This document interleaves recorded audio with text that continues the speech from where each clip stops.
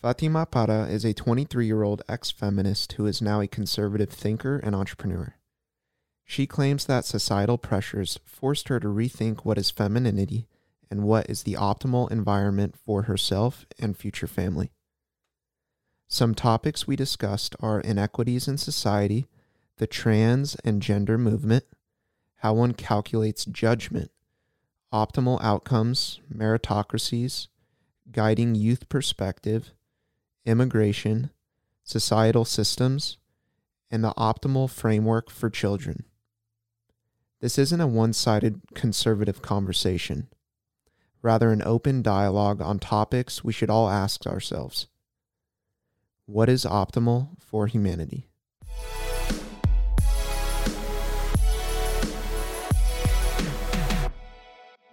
Fatima Para? Yes. All right, said that right? Yes.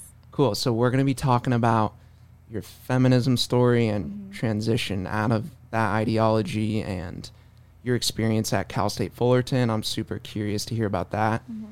So you were saying you were helping your mother with, is she full Spanish speaking? Is that what you were saying? You were helping with English? Yeah, she understands English. She just can't communicate English very well, not at all.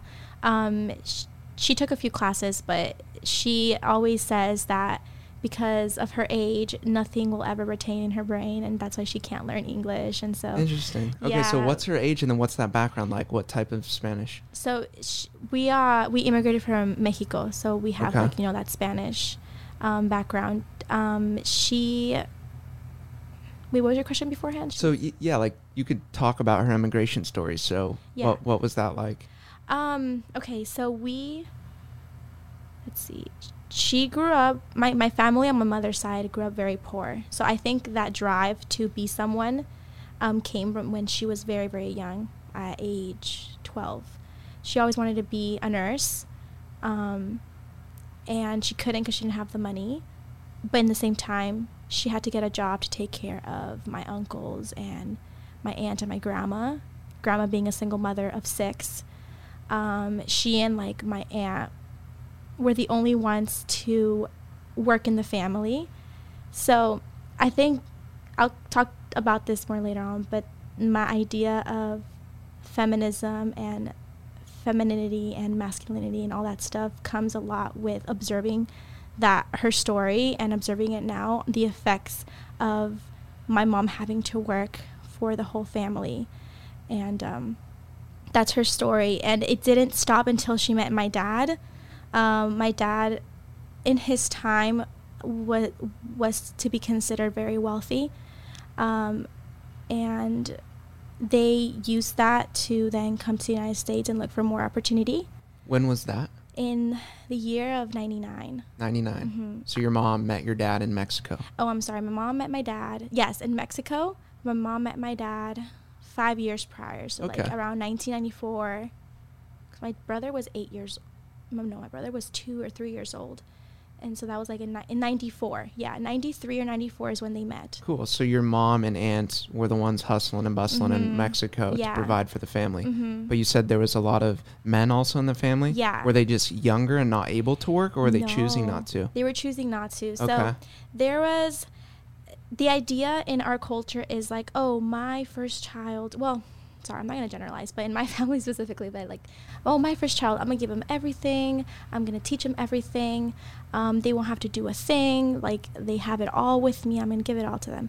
That's essentially what happened with my grandma and her first 2 born sons, and even more that they were boys. They were given everything. They were special to her. And so when it came to the moment where they had to work, my grandma said, no, I'm going to work for you. And they were in their teens up until 25 still, and they still didn't work. Even afterwards, they didn't. Then my mother was born. She was the 3rd child. And then it was after my mom, it was my uncle, another uncle. And then after that uncle was my aunt. And then after that aunt was another young uncle. Wow. So total of 4 men. So doing all of that definitely most likely had an impact on her brain and the hustle bustle entrepreneur mindset. That's now carrying along with you. Yeah, carrying along with me.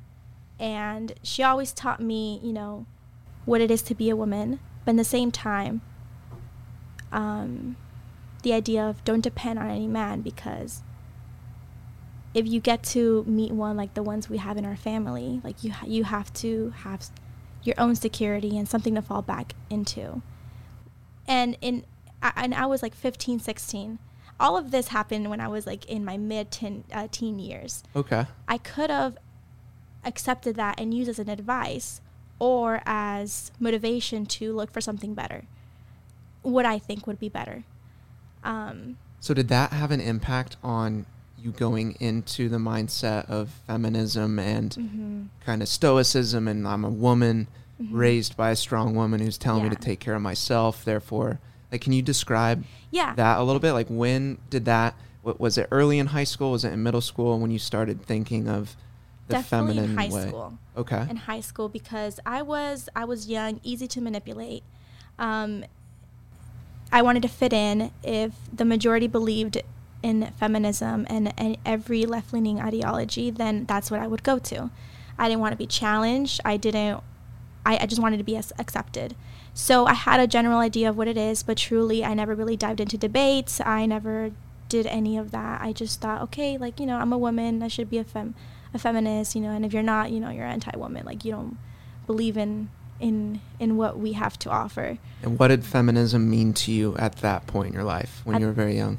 At that point in my life, I thought that I thought about, equality, but like face value, equality.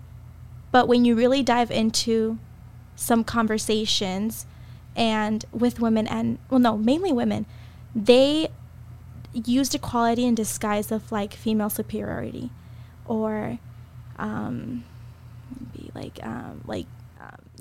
those are parts of feminism that did you like start thinking of the superiority elements later on, like as you delve into it? So it sounds like in the beginning you were kind of just a little bit young, naive, like we all are at that age, and from your mom's background and how you were raised, that kind of solidified it too. So what my mom went through. Yeah. Did you ever have conversations, or was that even something spoken of in high school? Or were you just kind of filtering your decision making through that lens? It wasn't ever debated. It was always a conversation, people letting out what they think, but nobody would be like, that's not true, or they wouldn't challenge each other. Like, oh yeah, that's fine. Like, everybody would be like-minded, so nobody would come up and say, no, there's no equality, men and women are not equal. Nobody would say that. They would say like, oh yes, men and women are equal, they deserve to be treated the same, or they deserve, but nobody talk about, no, everybody should be treated with respect, no matter if you're a man or a woman. Not because you're a woman, you should be just treated better than what a man would be treated, just with respect. Okay, so it ties back into you saying it was just based off equality. The idea of, at that point, there is some ground to be made up on the female behalf. Therefore, a female must remain stoic and kind of exert in society in order for there to be equality. And then what you just said, what you've come to find is respect almost needs to get placed before equality, because equality as an outcome is kind of determined based off of your personality and how you like operate in society. It's not based off of whether you're brown or you're black, race, whether you have long hair, short hair. It's more of like the meritocracy type of. And that's what I thought it was. But okay, so in high school, then again, we never really dived into detail. It was just this general idea. A little more later on, then I figured like, oh, feminists today, because sure, we have the idea of what feminism was in like the 60s and the 70s, but feminism today, they use it now to belittle men, to make them less than. And I didn't like that at all, because they're not less than. In fact, the qualities that they're supposed to possess, the ones that lacked in the men in my family, is what is needed today, so that women and men can be better. So I used what I observed in my family, what I saw feminism today, were pushing for, and I thought, oh no, like I'm not a feminist at all. I don't want to be at least part of the feminism that exists today. So they would belittle men. They would bring up the idea of like 50-50. There was a point where I did believe in the 50-50 idea, because my mom, you know, now that I think about it, my mom kind of implied that to me, like, hey, like, you know, possess all these feminine qualities, but don't depend on that, you know, don't depend on any man, because men nowadays don't want to work, don't want to do this, do that. So make sure you have a career, make sure you go to school, make sure you're educated, make sure you have a job to fall back to, and make sure you have money, and, you know, prenup, for example. So let's paint a timeline. Everything you said was like awesome. That's it totally ties into to your past. But for the timeline of you're through high school, is it when you get into college when you start to recognize like, wait, I actually don't like these ideologies? It was like around the year of 2015, 2016 to 2020. Is when you would consider yourself a feminist?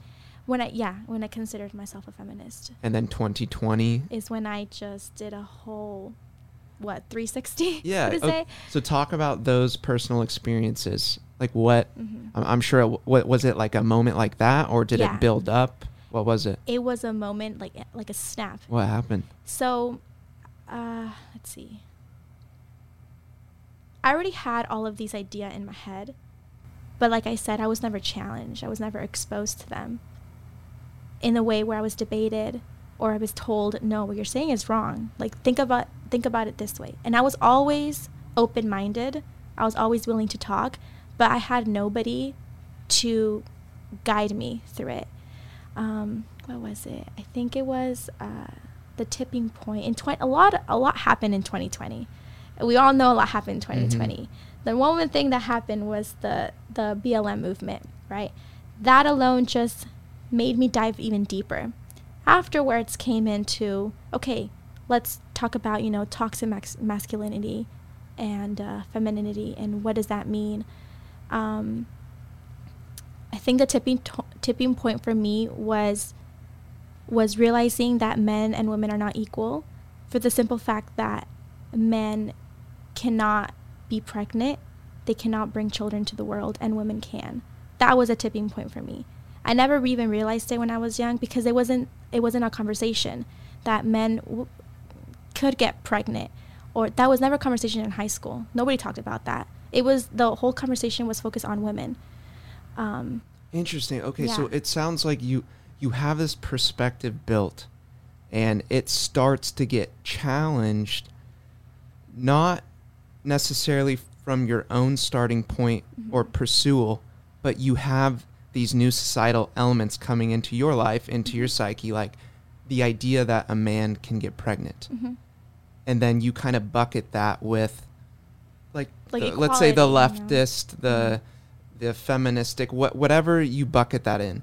And then it makes you be like, whoa, wait, now do I want to remain on the side or team, even though I kind of hate that there's team-oriented things with politics and way to look at the world. But you now start questioning, like, well, wait, am I going to be the person that goes along with something like a man becoming pregnant? Going against everything that I believe in, you know. And so what about the BLM movement did you not like? You said that kind of was a tipping point. What? So at first hand, you say, like, okay, you shouldn't really care about race, you know, everybody's human, you should be treated just based off of who you are as like like your own content of character. You should just be treated that way. If you're a bad person, you know, like, okay, I'm not gonna treat you with respect because you just don't deserve it, but or I just won't associate with you. But the BLM focused on BLM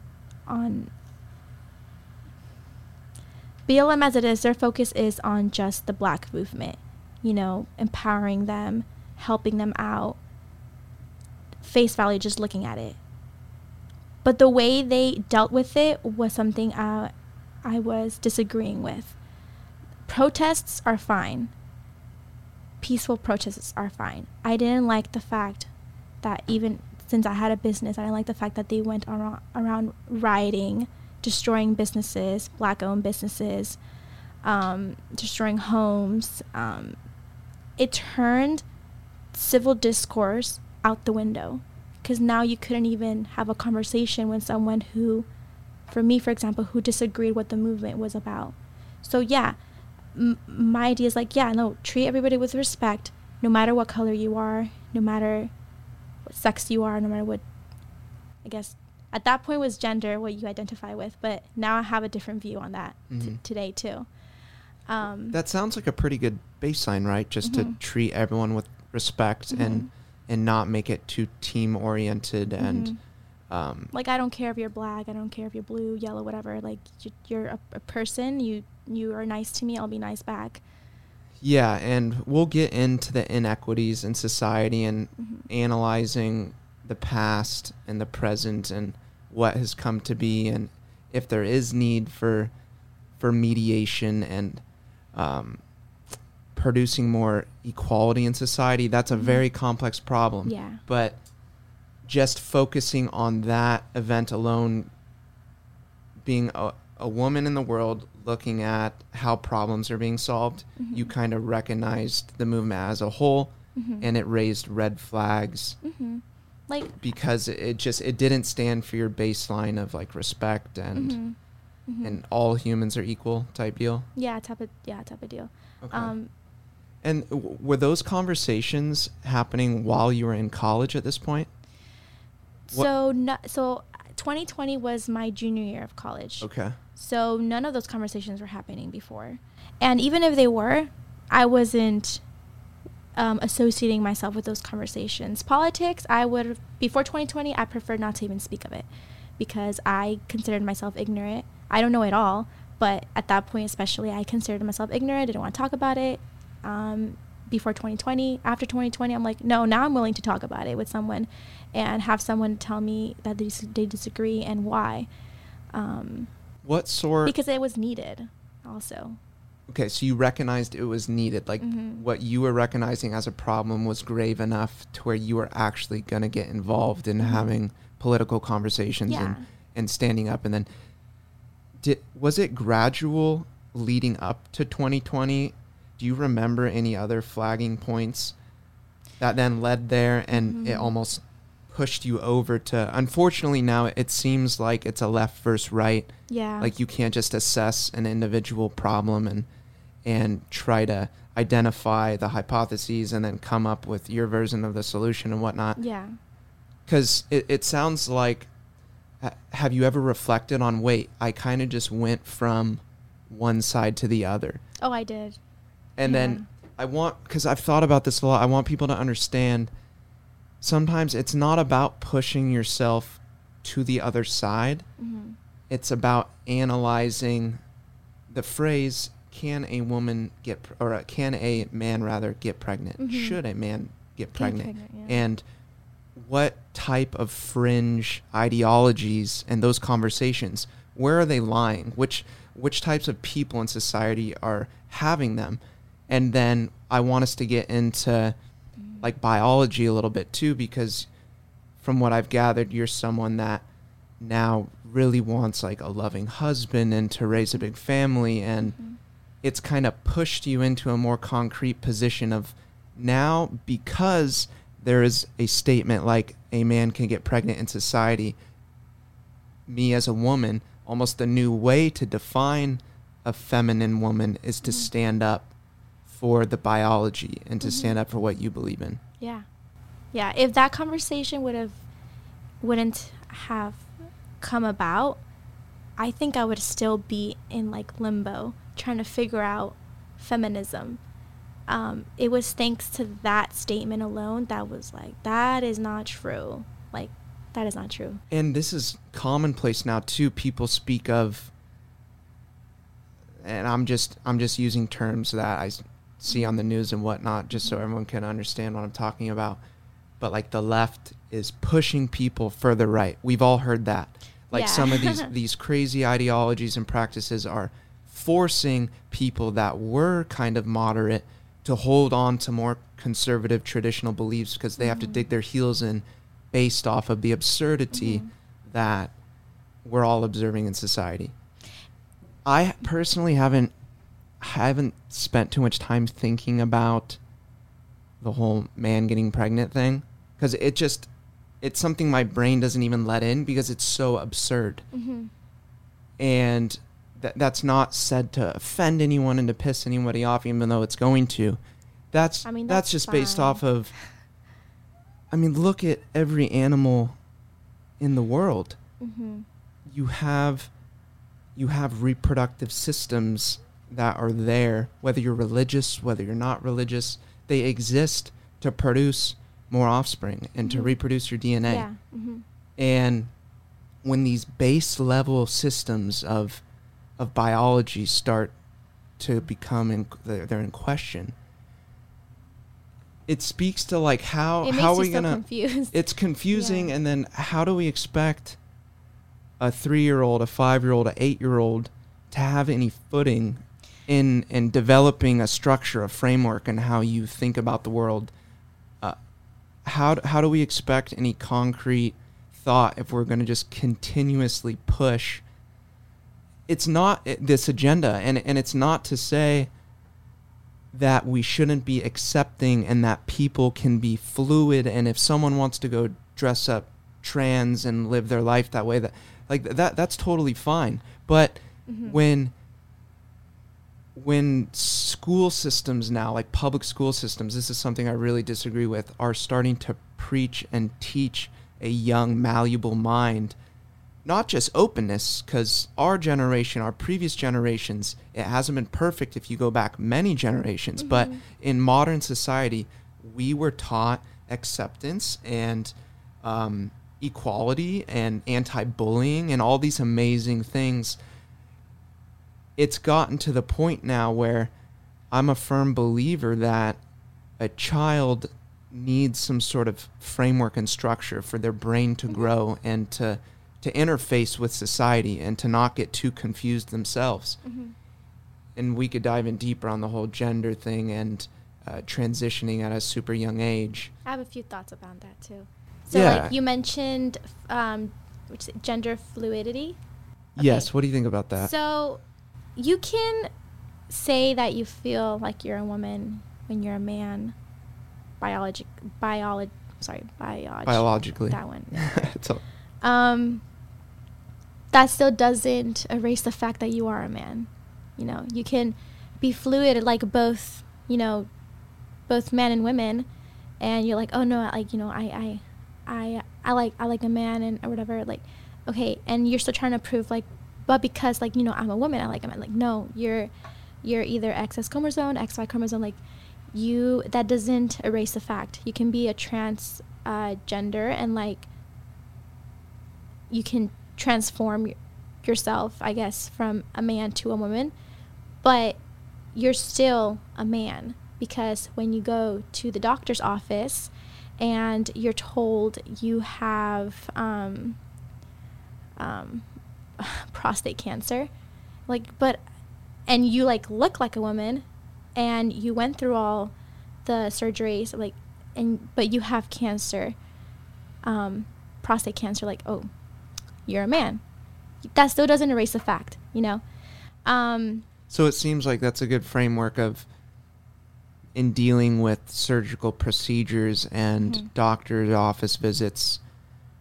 You might, if you are transgender, and we're just speaking openly here, we're just talking openly, maybe on paper your biology needs to read a certain description, but when you go off and interface in society, if you want to change your body and change your look to look a certain way, then you can very well go operate in society, legal, right?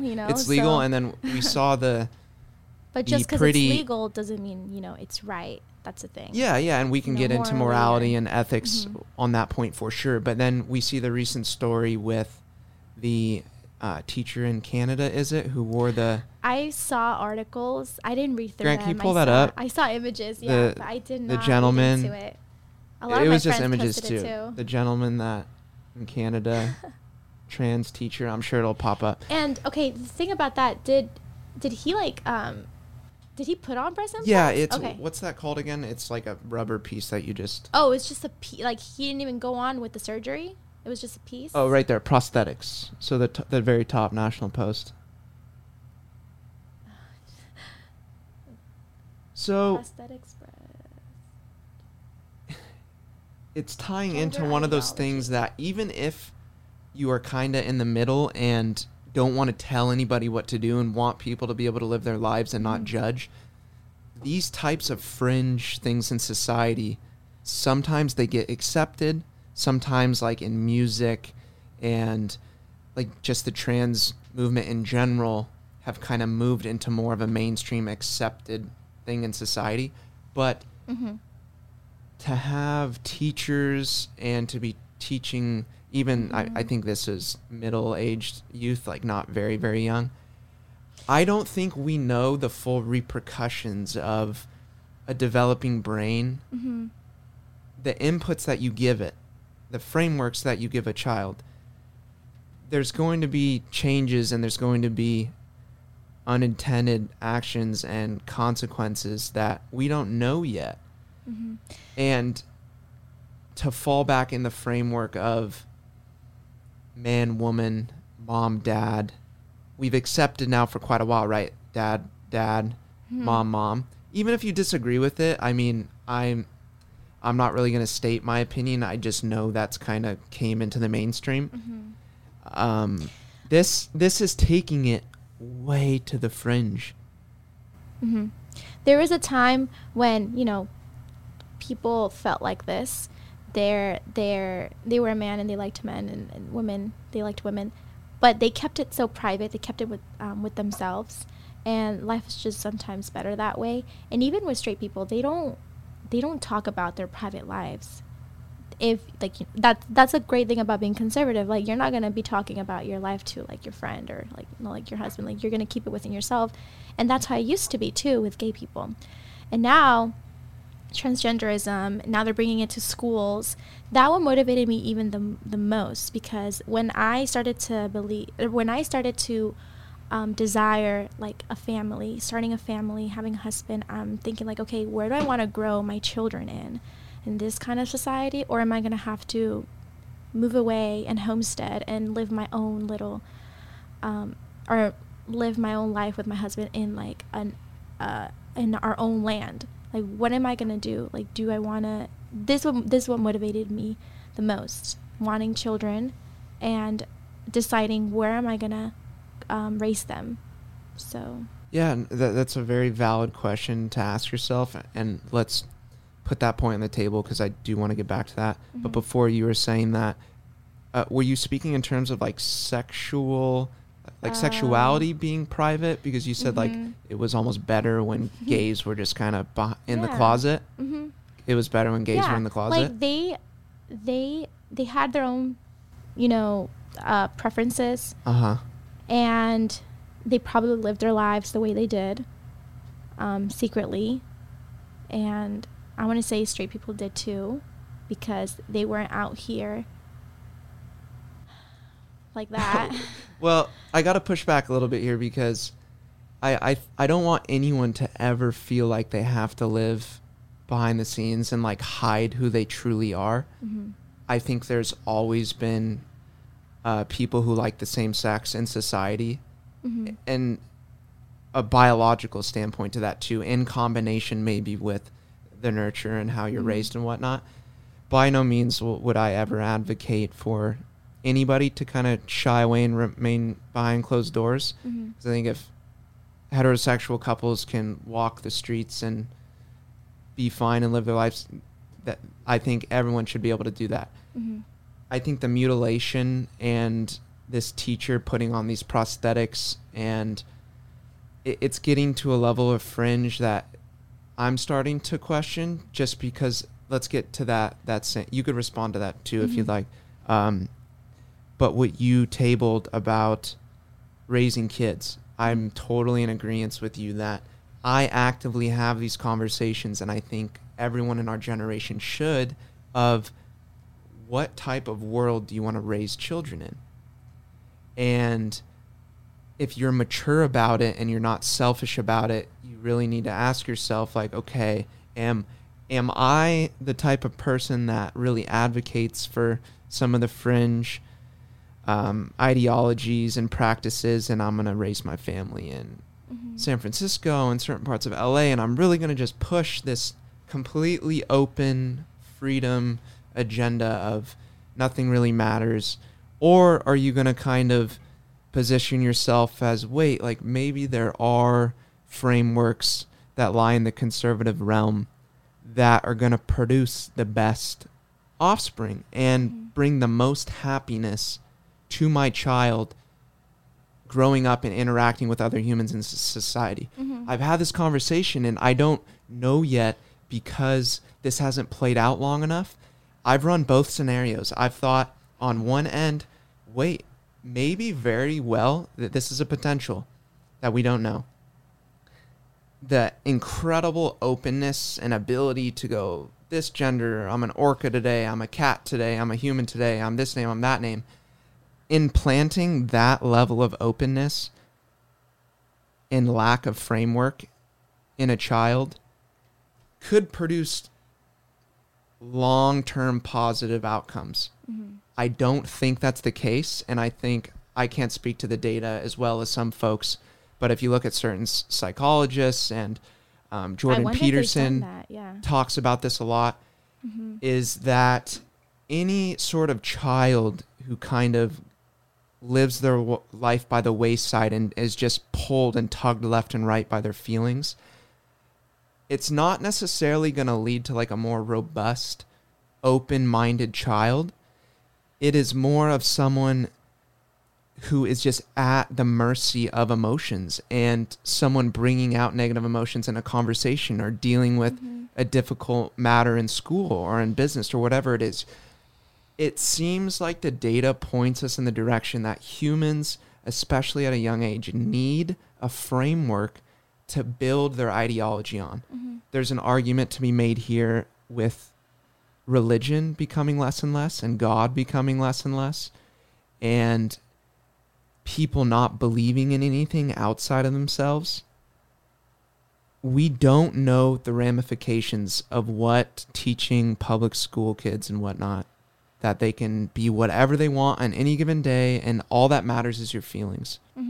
We don't know how that's going to play out, because then on the flip side, the other scenario is there merit to certain disciplinary actions and to provide a framework of man, woman, mom, dad, being a little bit more robust, and hey, like the world's tough, and you can't always flip-flop back and forth. You can't just change your name. Like, do humans need that identity to fall back in to find pinnacle happiness and to be productive? Well, what do you think on the left and right scenarios? Well, to begin with, when it comes to children, they do need a framework. I think they should be giving that platform of, if you have something to say, if you're thinking something, say it. You have open tables to say anything you want. Should we support everything they say as a parent? No, not everything. Free to say what you want, but you're not going to be supported in everything you say. Because I'm the parent, and I've experienced life, and I've experienced society, and I'm going to try my best to do what I believe is best for you. After they reach a certain age, start making their own opinions, and they decide, then that's, free will for them. But because if you tell children Bigfoot exists, they'll believe it. Tell them Santa Claus exists, they'll believe it.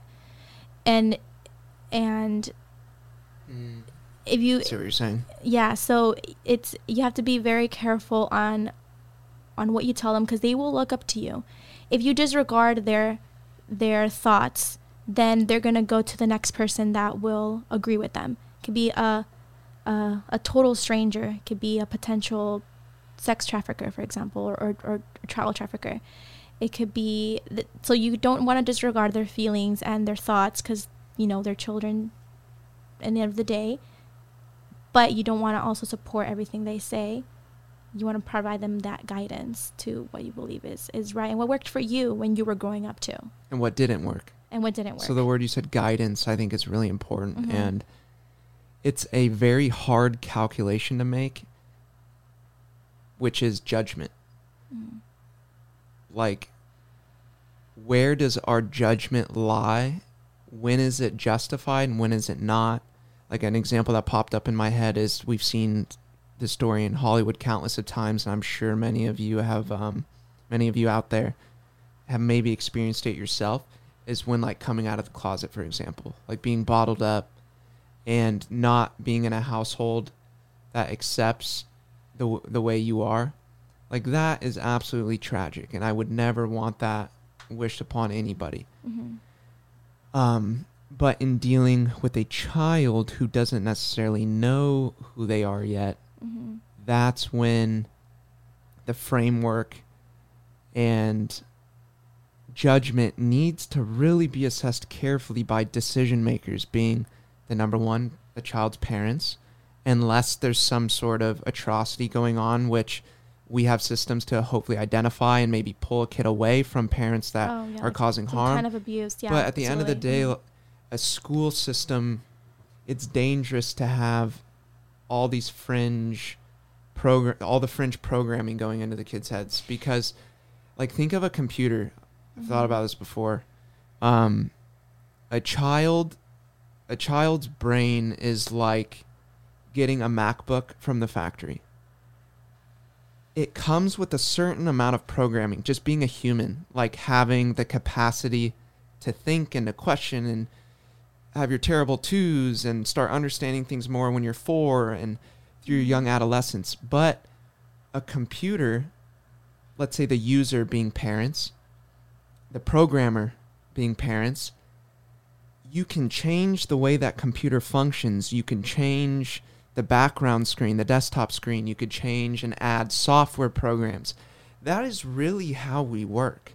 Mm-hmm. You have the biology is what you come out of the factory with, which that's a very complicated issue in inequity in society, speaking to like IQs and how there's certain races of people that just on average are born with a higher IQ. And then there's statistics that pull in whether if you're born with a certain IQ, you automatically have an exponential increase in wealth in your operations in society. Mm-hmm. But a child being that MacBook out of the factory, we need to have open dialogue and really, really think deeply about what type of programs we're running in their heads. Mm-hmm. Because we don't know if it's going to lead to a virus, Mm-hmm. a mind virus that causes a school shooter, a mind virus that causes psychotic behavior. More commonly, mind viruses that take place in the form of anxiety and depression and getting to a certain age where you don't understand where you lie in the world because your framework that you weren't in control of when you were an adolescent Mm-hmm. was being manipulated by fringe Mm-hmm. action. Like with this image, for example, like the wearing the wig, putting on the breasts. Yeah, the prosthetics. Yeah, so they see that and they think it's normal, you know, like, oh, like a little boy seeing that, they think it's normal. But really they don't realize that the role that they're adopting, 'cause they're not feeling that way. Like, no, they're adopting a role, and that role that they're adopting is enabling the problem, increasing it to be like, okay, you know, basically gender dysphoria is normal, you know, and anybody can be that. So even if your sex says otherwise. So it's a questionable program being ran now Mm-hmm. by public school systems and being widely and adopted by companies and advertising and society and stuff like that. I went to public school. I had nothing like that. Same. Nothing like that. Do you remember Are there any instances in college that really stick out to you that were very aggressive? Like, were you ever come at in a certain way or had any argumentative, like, debates and whatnot? Is there anything that sticks out? I've had a few. In college. Or even post-college, just in Yeah, no, your I'm life. thinking because everything happens, like, behind the screen. So, from, like, college students. But never in person. I'm sorry, hold on. No, yeah, in the classroom and professors.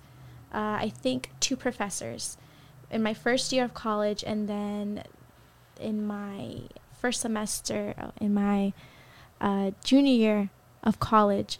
The first instance was in my sociology class. I was sitting down. He was talking about privilege. I don't think he was talking about either white privilege or something. You know, he was just talking about privilege alone. Then he started talking about privilege in a racial matter. So he had compared me with the girl next to me. We were both from Mexico, and he said, "Okay, Fatima here put an example that, you know, privilege. Some are more privileged than others." And he made it about race. Fatima here is from Mexico, but the girl, I forgot her name, she's from Mexico too. But, you know, she was a little much more darker skin. So compared to her, I had a much more fair skin. So he said, oh, Fatima here will have much more privileges in the world compared to her classmate because she's white passing. I didn't understand anything. Oh, I've never heard that before. White passing. White passing. Interesting. If I would have heard that in my junior year of college or senior year of college, I would have, you know, said something. But in my first year of college, I was like, what does that mean? Like, what do you mean? Is that an insult? Is that a compliment? What are you trying to say? What are you trying to teach me? I didn't ask those questions. I just stayed quiet. I was like very, very shy, accepted everything that I was told. So he said that I was white passing. And everybody in the class, too, was a freshman, didn't know what he was talking about. I don't even know what he was trying to push. But that was what I truly remember. Now that I think about it, I'm like, wow, that was pretty, like, you know, racist to say to your students, saying that I have more privileges in the country because I'm, you know, whiter than her, basically. That was the first instance that really stuck out to me and will forever stay with me.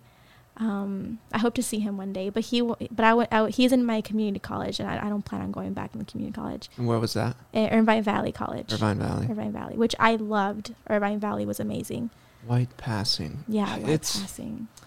I mean, we can have a now I know what that means. Conversation on all the complexities with inequity in society and what is white passing. And I have a similar experience in one of my business philosophy classes, business ethics at Cal State Fullerton. Wait, what professor? Baco. Oh, never mind. You don't have Baco? I have an instance in that classroom too. Not the professor though. Who did you have? I forgot his. Oh no, Ryan God. Oh, I'm not sure. No? Professor Bach has been on this podcast. He is absolutely incredible. Okay. Yeah. So it was dealing with levels of fairness and inequity and just being born at different places. Yeah. Which is by definition unfair if you're born into this family with this wealth and this area, this wealth. It seems to be that there's different stages and different signals you should be looking for. So like a signal as complex of why are African Americans, why are they even here, right? Mm-hmm. Like you can ask yourself a question that brings you back in time to a very sad, unfortunate reality, which through redlining and so many complex things that have occurred in society over time have certain outcomes that might very well be unfair. And there are some, in my opinion, that are unfair. how you deal in solving those is where my debate lies internally. Whether it's reparations, whether it's just free money, whether it's more taxes for programs to help develop certain areas. Like, so that's a complex string of questions that have different signals. For a professor to blanket statement passing as white per se. Mm-hmm. In 2022, or it was 2020 at the time. It was 2018. Everything, context really matters, right? Like time really matters. Context, the geography in which you live matters. That's context. I filter it through the lens of what is the most optimal way to solve inequalities. One might say that professor pointing out to students being in a classroom, absorbing information from elders and from systems, is a recognizing signal. You might not recognize this inequity or inequality. Therefore, me as a teacher needs to plant these seeds in my students of being like, whoa, wait, it very well could be a fact that you are going to be treated differently based off the color of your skin. Both being Latina, one being a little bit more fair skin, at scale in thousands and thousands of interactions with people, you very well might meet a certain partner who likes a more fair-skinned woman. You might get a business dealing based off someone who just liked the way you look. That other female individual might have her own advantages in society based off of her biology and who she is.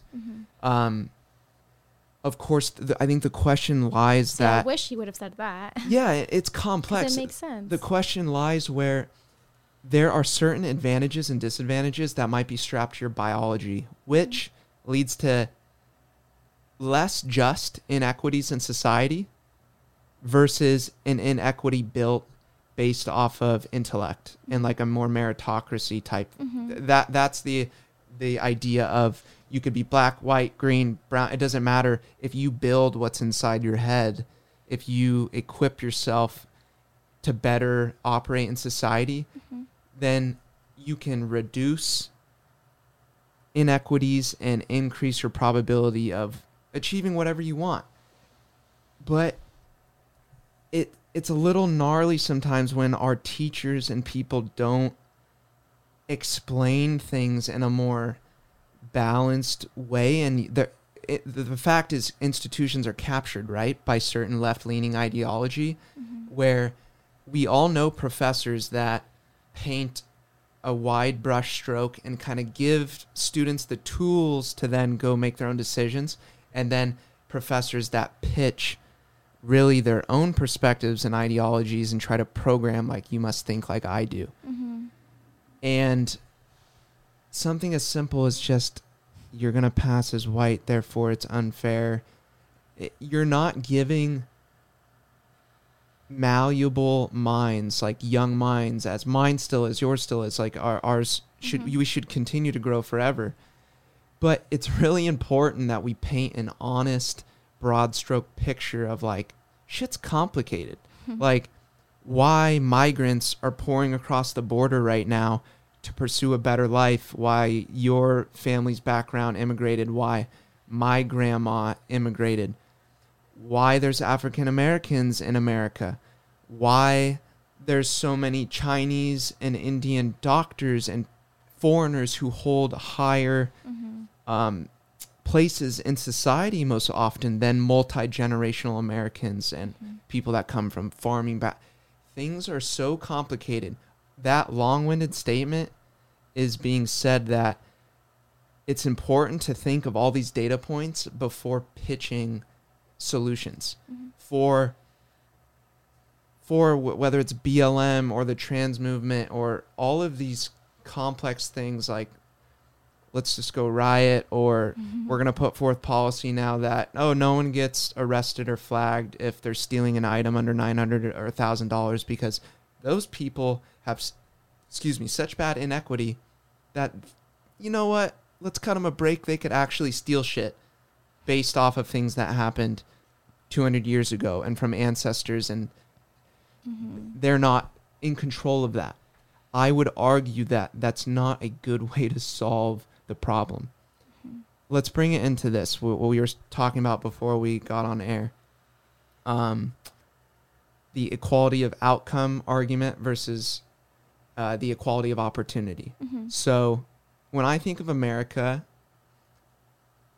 I want to think of America as equality of opportunity, that our system, everything that's in place is to give people the opportunity to be their best selves. Mm-hmm.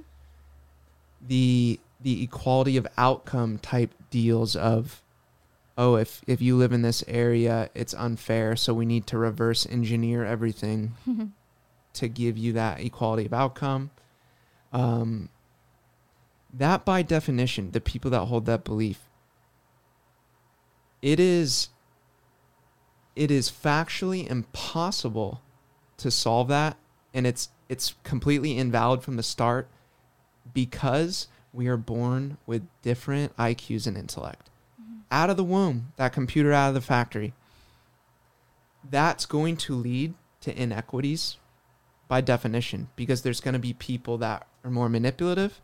Mm-hmm. There's going to be people that are better at computer programming and complex systems, like being a doctor or whatever it may be, that leads to a higher income and whatnot. But see, we want that, because that's where meritocracy comes from. So like, you want the best of the best, even within like medicine, for example. You're not gonna request a heart surgeon to do your brain surgery, and then when you do go within all the brain surgeons, you want the best of all brain surgeons. So yeah, that idea alone is good. Inequalities or inequities between all of that it's a good thing, because the people who are not the best, then you're kind of motivating them to be the best neurosurgeon of all neurosurgeons around. So that's a good point. I agree. Right. So the encouragement over time, here's the pinnacle. You can reach this. You just have to do X, Y, and Z. Mm-hmm. But I'll pose a challenging question. So there would be someone that would say, of course there's not more African-American brain surgeons. They were set up to fail. Mm-hmm. How would you course that out? It's challenging to take all the time. No, because I'm thinking about a specific family member who thinks that way too, and I think the opposite. And I always respond, well, you keep thinking that way, it will be that way. Your life will be that way. You have to, if you just change that a bit, you were saying there's not a lot of African Americans, in brain surgery. Okay. And it'll just stay like that. Okay, don't look at the fact that, oh, there's not a lot. Okay, what are we doing that's not encouraging them? Or what's happening in their household that's not encouraging them? This fell. Less focus on it will always be like that because of whatever reason. Okay, instead of thinking that way, okay, change it to, what are we going to do to solve it now? Okay, what's going on in schools? What are we teaching them? Or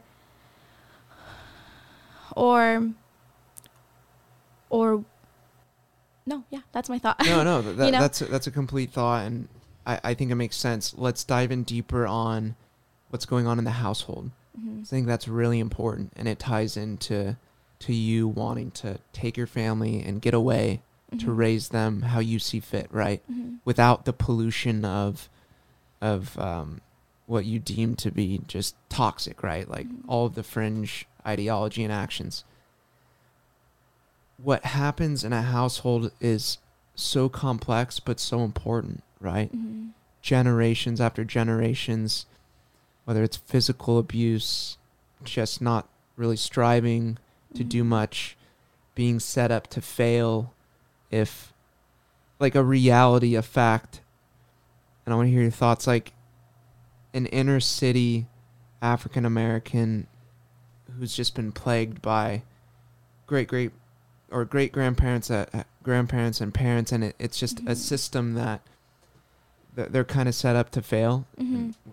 Just to put it in a blanket statement, but one can like understand what I'm talking about compared to an individual that's born into a family of like a good family. Just a good family, healthy food, healthy thoughts, no physical harm, healthy traditions. Mm-hmm. We can all come to the conclusion, okay, that's probably not an equal scenario, right? Mm-hmm. They might not even have equal opportunity, which when thinking of America, I would like us to get as close as we can to a system that allows that inner city child to achieve as much as that more wealthy individual. It's so complex, and then we get to the point of like, all right, if that is an inequity that we want to solve or at least alleviate and try to make it a little bit more of equal opportunity, do we just dump money at it? Or is it just reparations? Or there's some people that would argue by definition the system that we built, being America, being the Constitution, being everything, is so flawed that we need to actually toss the rule book and rewrite it because we're never going to be able to solve that problem. I hear that thought. I've thought about it before. My only rebuttal would be that can't be an option on the table.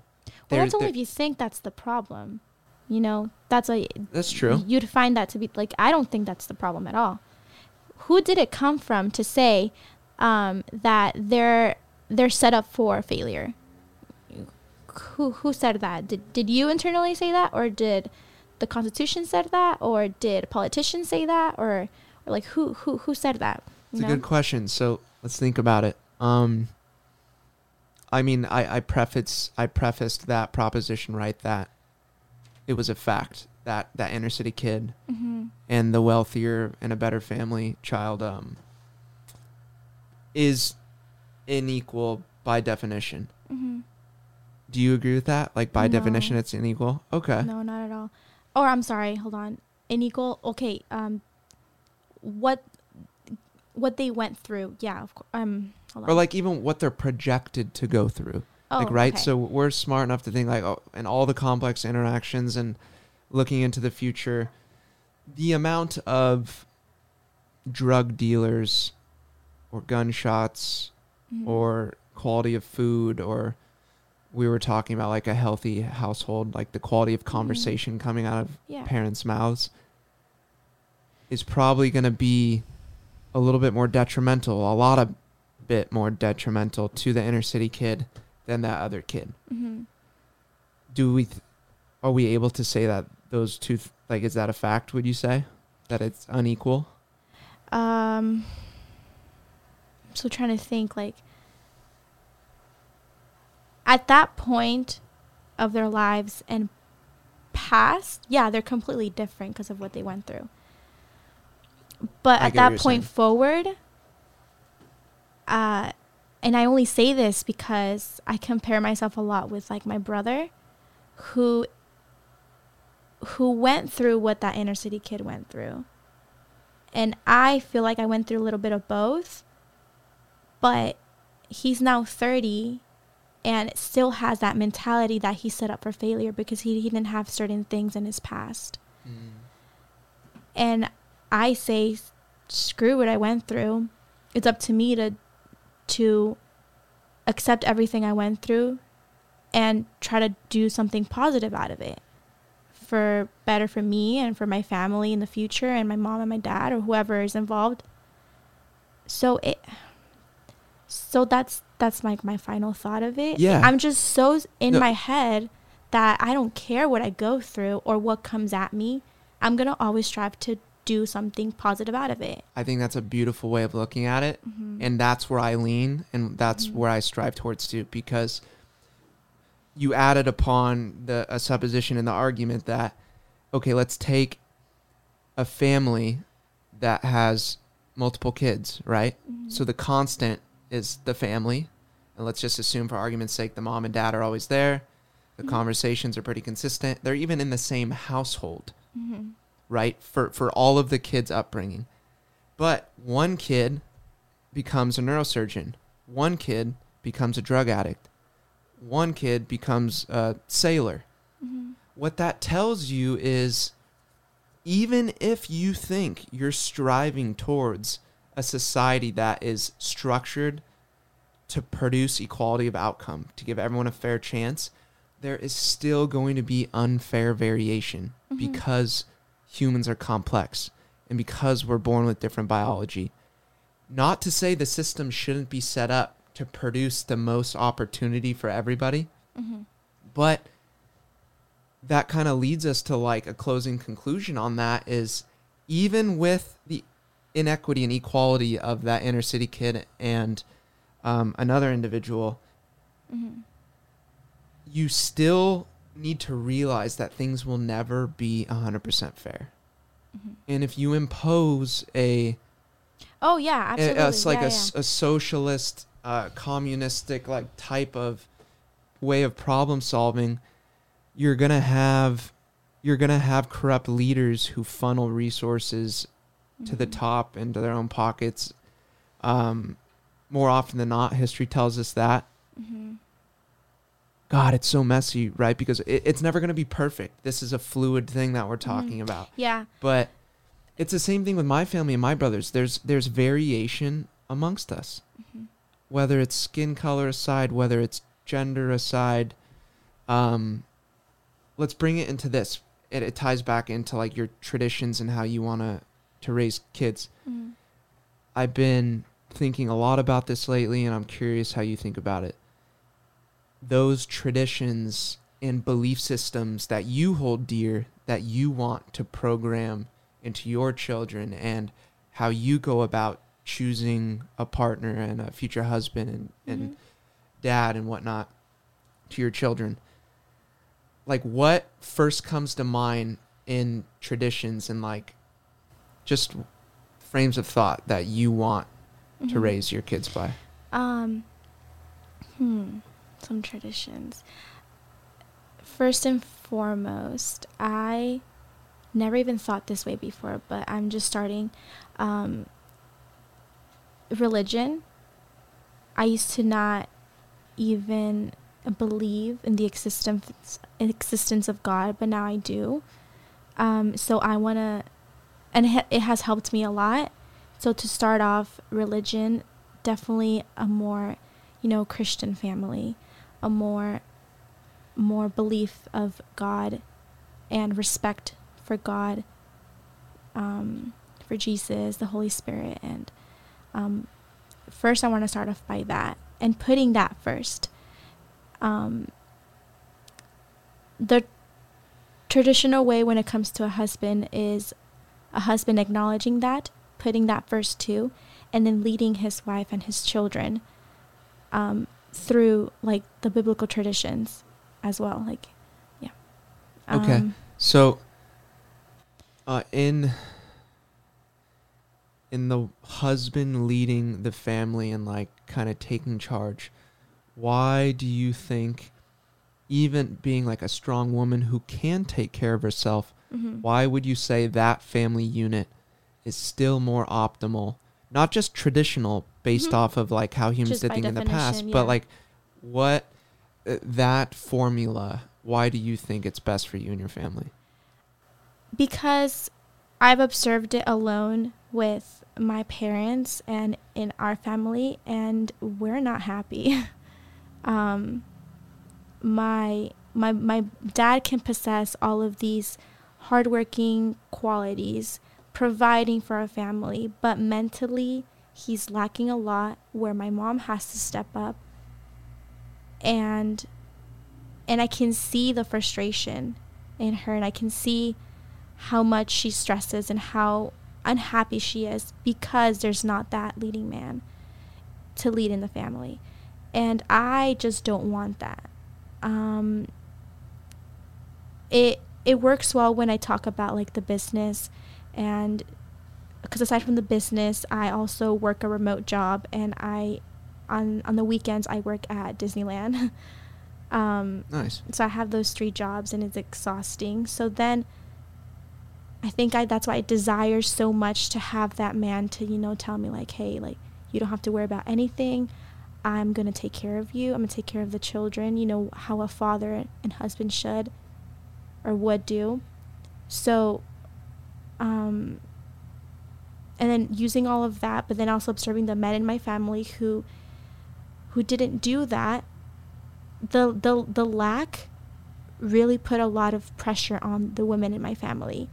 And they're doing kind of a little bit of both, trying to be a mother, trying to be a wife, and then still trying to possess the qualities that a man should possess most. And it's exhausting for them. I see that, and I don't want to go through that. I'm already kind of going through that, single. So imagine if I had a husband and children. So do you want to just be like taken care of? Is that where the argument lies? My not argument, just how you feel about the situation. My goal, my dream, my goal is to be at home with the children, raise the children, take care of any house duties that I need to, whether it's cooking, cleaning, making it a home, and the husband working, bringing in the money, providing, and still be a husband, be a father. That's what I want. And that's what I feel like will work the most. Because I'm doing the opposite right now, or without the husband and children, but I'm doing the opposite right now, working a lot, trying to look after my family, providing for them, and my mother doing that to my grandma and her brothers and sister. And I am so unhappy. So I that's why I desire the other way around, and I do feel like that's gonna work. But the only way to solidify that is when I meet a man and he tells me and reassures me that that's how we're gonna live, and gives me that confidence, like that, okay, you don't have to worry about anything, like I got you, because I believe that's successful for me too. And that's the only way. And for men too, if they want to do all of those qualities, but they have a woman who's like, oh, no, I'm going to give my 50% contribution, but I also want to work, and I don't want a lot of children because it's going to be too detrimental to my career. But the man is trying to offer all of these things, so that's already unhappy as it is, because they're not, balanced out. They don't think the same. So yeah, that's my thoughts. Thanks. Thank you for being so honest and stuff. Mm-hmm. And there's a lot of women out there that probably feel the same way you do and are trying to strive towards that is their ideal way of living. Mm-hmm. And I don't think there's anything wrong with it. I think there's actually a lot of merit in that. The fact that people say, right, that raising good kids is a full-time job. Mm-hmm. And raising the next humans that are going to be running and operating the world should be a full-time job. Mm-hmm. And balancing both leads to it's a lot certain of challenges, right? It's extra, yeah. There are people who rebuttal and are like, oh, just wanting to be taken care of isn't optimal. Mm-hmm. And I think we need to really think deeply about what is the ideal family unit, and I don't think it's a one-size-fits-all for everybody. Mm-hmm. Everybody has their own idea. Or and I think kids pick up on stresses that are put out from parents, whether it's being overworked, whether it's incompatibility and parents fighting in one's life. I can get behind the idea that it really does take a village to raise amazing kids in this world. Mm-hmm. And a mother who's pulled in too many different directions might not give a child the care that it needs. And that's... What directions? What do you mean? just like working too much, or that's one like of outside of the home. I mean, Like just working too much outside of the home, or what do you mean? too much outside of the home. Yeah, just because that's an argument that's presented is like Elon Musk talks about how humans in first world countries are not having enough kids, and that our current birth rate is not sustainable in the long run. Oh, that's interesting. I didn't know that. Because the beauty of equality in a woman wanting to go into the workforce and having less children and participating more in society now has its outcome of less children being birthed and the birth rate's falling. Do I, on the flip side, think that every woman just needs to be at home being taken care of by their husband? Not that there's anything wrong with that if that's what you're striving for. And not because the other way around either as well. Yeah, because there's a lid for every pot, and you will meet someone and have an amazing family in life that wants and lives by those same ideologies and goals.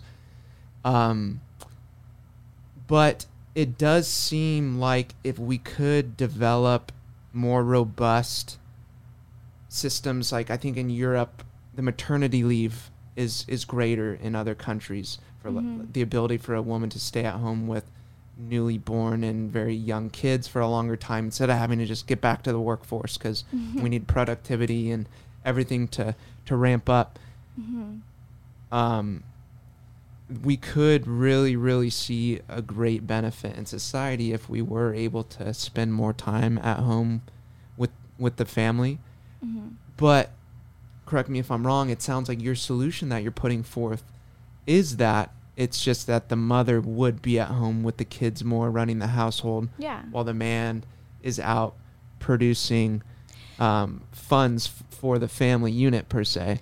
And that's like to make things simple. Like there's of course more to that. Like the husband will not be out all day every day. Like and its sole focus, its sole responsibility would be that. No, absolutely not, because he has to come home and be a father to his children. I have to be a wife, he has to be a husband, I have to be a mother. I think because of what children go through today, that makes me want to be that mother and stay at home and give them all the time I can give, and then having the husband giving me the security to do that, because it is in his best interest to make sure that his children are raised, how his mother, his wife decided to, because, he picked out the best women in his eyes, and he wants children, she wants children, and it's in both interests on that point. Yeah, I agree. It's a powerful statement, and I very much respect how you think about it, because it's not common, and I see the items you share on social media and stuff too, and it's powerful, and you are providing just your honest self and balancing out the culture that seems to be really going in one direction. And I think there's great value in some traditional ideologies and in religion and God and structures that help produce good outcomes in the world is really what we're trying to get at here. Is what in balance with our experience, like your experience in your family, what you've seen, what I've seen, what Grant's seen, what we all see, that's how we develop. I want to be a working woman in the 50th floor and be CEO, or a man that's like, oh, I just want to sit on the couch and really kick it. I don't want to do much because that's my right. We're playing after what do we think is best for our personal happiness in combination with family happiness, in combination with societal happiness. What works the best? Yeah. Well, like you said, personal happiness, if they're happy that way and it works out for them that way, then great,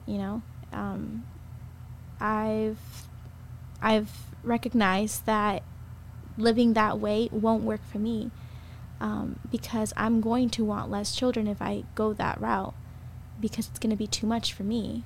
And having given birth and then 2 months later being expected to go back to work again to give my other part of the contribution to the home, is just going to be exhausting to me. So I've gotten to that conclusion because before my mind was set on just that, having my career, having maybe 2 children, maybe 1 child, just for the sake of it, because I'm a woman, you know, not because like, oh, I want to be a mother, like, and yeah, getting married and hoping that my husband was okay with that, me going to work, because I didn't want to be at home all the time. My idea changed completely also of being at home all the time. I associated that with laziness, and now I associate that with a privilege of being at home all the time. And sure, I'm probably not going to be at home all the time. I'm going to take my children to the park. I'm going to go take them to their grandparents. I'm going to go take them to, if it's a girl, to ballet school. If it's a guy, if it's a little boy, to like a soccer team, whatever the case may be. You know, I'm not going to be at home. But the idea of being at home is taking care of your children and having that you know, majority control, feeding them, knowing what they're going to eat. Because my idea of food, too, is I want to have my own little farm in the backyard of my home. I want to give them certain responsibilities. Like, I just want to be in control of that, you know. Amazing. And do you think you'll find, like, all your personal happiness, too, in that? Like, yes. Do you think you'll go, like, to the gym, do Pilates, or, like, what do you think you'll do for yourself? Yeah. I don't plan to send my children to school, to public school. Okay, so you want to homeschool. I want to homeschool them. And do you think you were forced to think that way based on what you've observed in the public school system? Yeah, like, because I went through public school differently, and so that's what my idea of public school was different. Back then I was okay with sending my kids to public school, but it wasn't until the recent activities that has been happening in public school, and I say with my little cousins too that they go to public school too, and I'm just like, no, I'm not going to take my children to public school, especially in a young age. If they want to decide to go to college right after, I mean, that's fine, whatever, they can. But from the years up to high school, like, no, I'm going to homeschool them.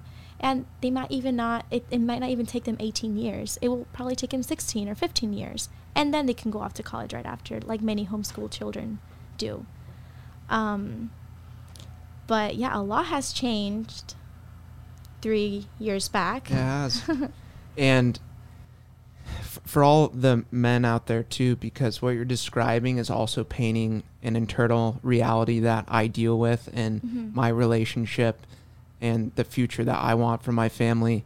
It's hard being a man too. Yeah. It's the ability to financially provide what me and my partner want, and all of you couples out there and all of you men out there too. It's a big task, but we have to be up to it. You know, it's like to purchase a home, to have enough funds to live a certain lifestyle you want. Everything is so expensive. It's a dog eat dog world.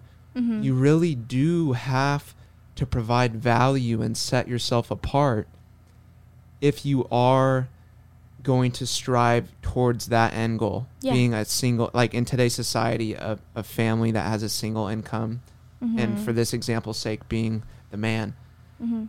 It's hard and it's challenging, and we can't really find pity in that. And you can't, we if that's what you want, that's what you need to like strive and live up to. And it's not going to be easy, but I want to bring up 2 points. Yes.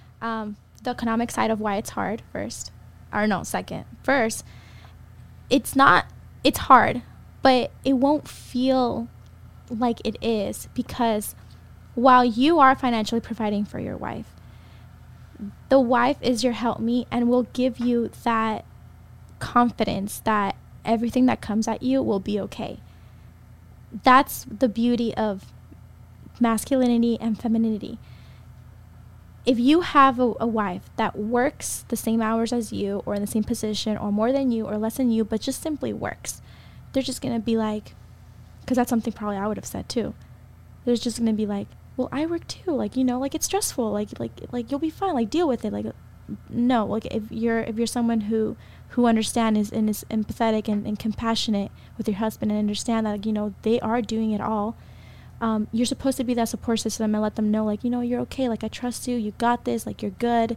You are capable. You're taking all of the hits, and you're doing a really good job out of it. Like, giving that assurance, and that's what I hope to do. Not be so nagging and be like, well, like, deal with it, and like, no, like, I'm gonna be your support system. Like, talk to me about it. Let's try to figure out a solution, because I have that patience.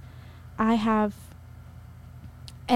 mean, like, I guess women can probably identify themselves with that too. Like, they have the patience and that drive to better their husband, because they're taking care of you, and you just want the best for him, because eventually that will mean the best for you and the best for your children.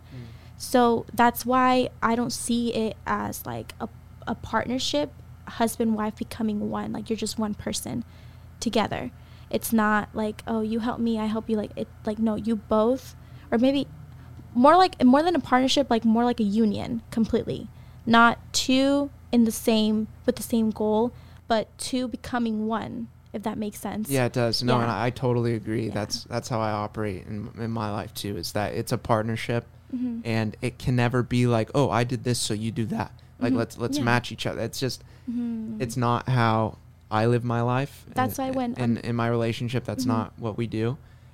That's why if a man is going through those struggles, at least they'll know, like, okay, I'm gonna come home to I'm gonna leave this job. I'm gonna go to a loving home where I know if I tell this to my wife, she's gonna support me anyway, and I'm gonna feel at peace, And if you come home to a wife who's also tired because they just came from a Yeah. job, now has to clean, take care of the kid, it's going to be hard for both. There's no motivation for either of the two. And is this predicated? I want to be clear too, because I can envision where some people's minds are going with this. Mm-hmm. Is like, you're just describing the old traditional family unit where the husband comes home, treats his wife like shit because he's stressed out from work, treats his kids like shit because he's stressed out from work. Mm-hmm. Your vision, is it predicated off of your husband treating you well and at least treating you with respect? Yeah. Or is like, it goes both ways. yeah, so like, Mm-hmm. by no means are you saying a woman should be a punching bag to a disgruntled man who, like, because you were describing like Mm-hmm. someone who's just always there for you almost no matter what, like, you're doing great. Yeah, I didn't see it that way.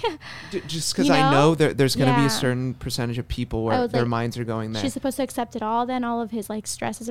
And no, So like, you can say like, this Mhm. is contingent. No, I still am a mother treated with respect, Mhm. and I'm not going to be bullied and walked down Mhm. upon. Mhm. It's still contingent off of a loving relationship. yeah. And Is what you would say. I'll let you know too that as men or husbands, if they get that support system, less and less they'll bring you those problems or like their stresses, because that's not. I feel like a true or like a real, those words are kind of.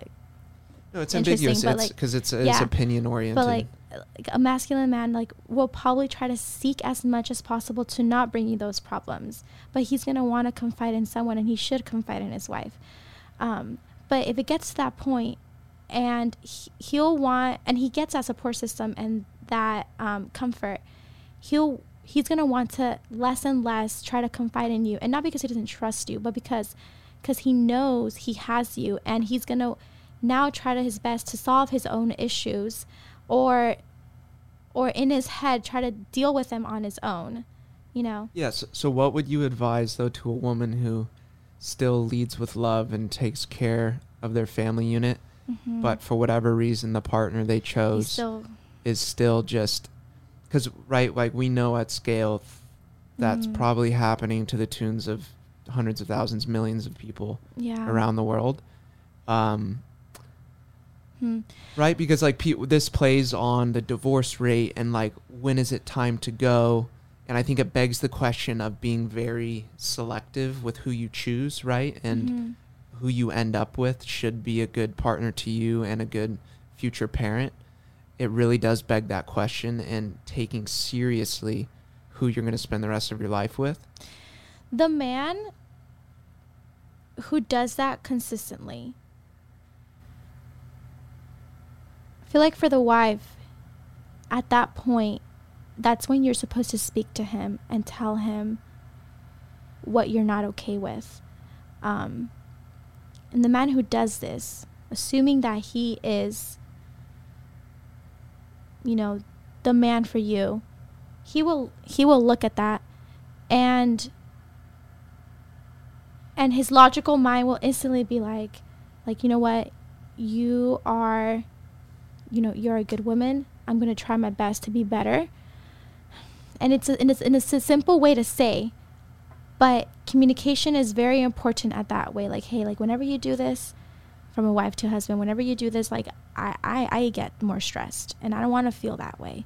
And I'm okay with you telling me all of this every day, or treating me this way, but just know that it is detrimental to me, and now is being detrimental to our children.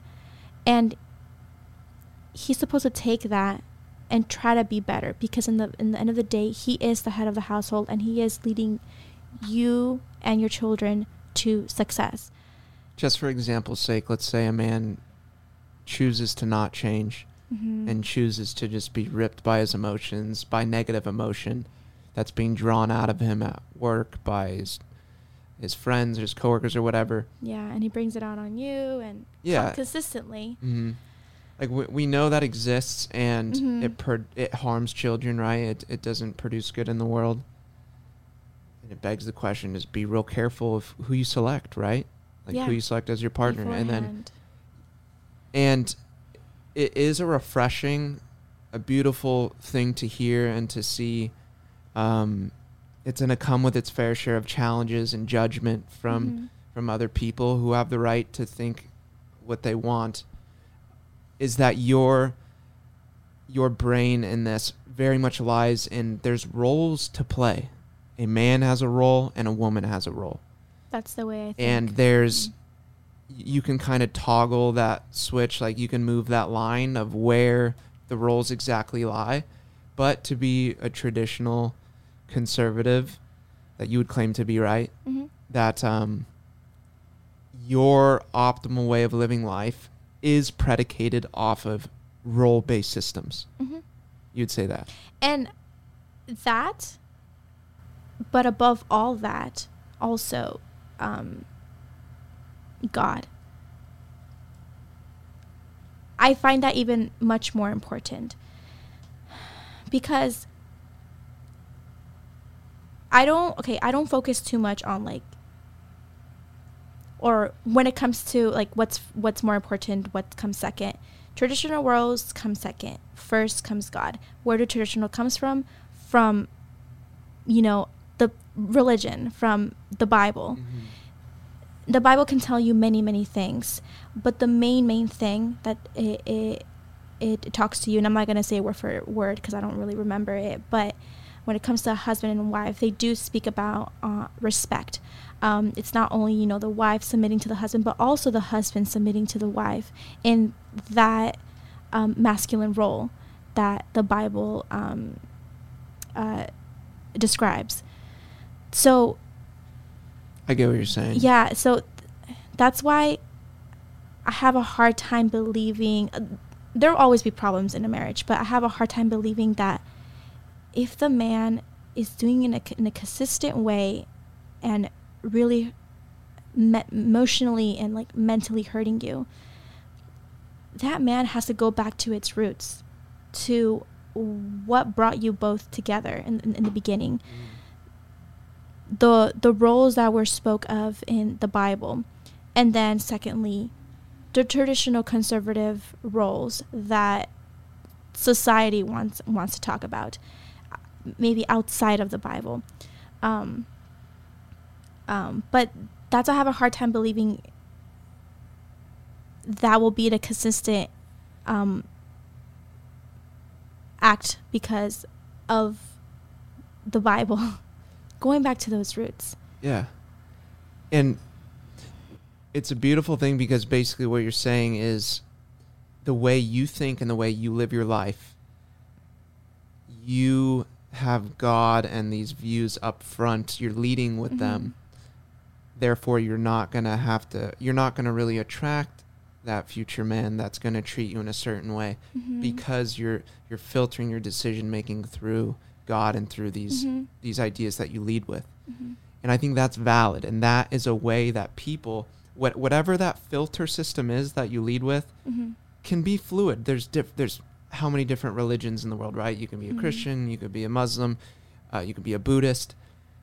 I think what it speaks to is we need to house our beliefs in something greater than ourselves. You have to something strive. Divine. Yes, whether it's something divine or, like you were saying, is you put God and religion first.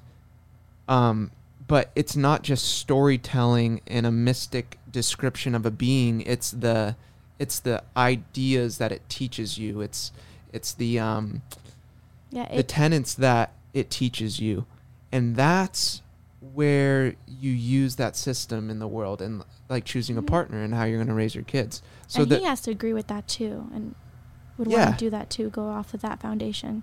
And that has got to be better for us at large. That's got to be optimal in comparison to someone who is just living life crazily, accidentally getting pregnant, not being so smart with their decision making, right? In who they choose as a partner, and the fact that it takes one instant to get pregnant and to bring life into this world. And we all make mistakes. Life's very complicated, but to hammer home the point is, it really just begs the question of adults thinking about what we're doing and the next generation we're going to bring into the world. And as long as I think if we're filtering things through that lens and doing our best, still having disagreements, still seeing crazy advertisements and having these new fringe activities come into the public school sector and into families' homes and over the kitchen table, as long as we actively have these conversations and no one's being canceled and shunned out, we're going to look back on this in 1,000 years and be like, whoa, we were going through some crazy growing pains. And the vision that you project, I think so many women will be able to relate to, and it's one that I think is beautiful and could potentially see for myself one day, is just getting back to grassroots, raising a bunch of kids, raising a great family, having a farm, going out and escaping and just being with nature. And I commend you for it. People back then would think that that's like very hippie in a way. Yeah. And now it's like the ultimate traditional conservative way of thinking. But because times have changed so much. Yeah. Well, it's refreshing, and I really, really thank you for like coming on and being vulnerable and just speaking from your heart. And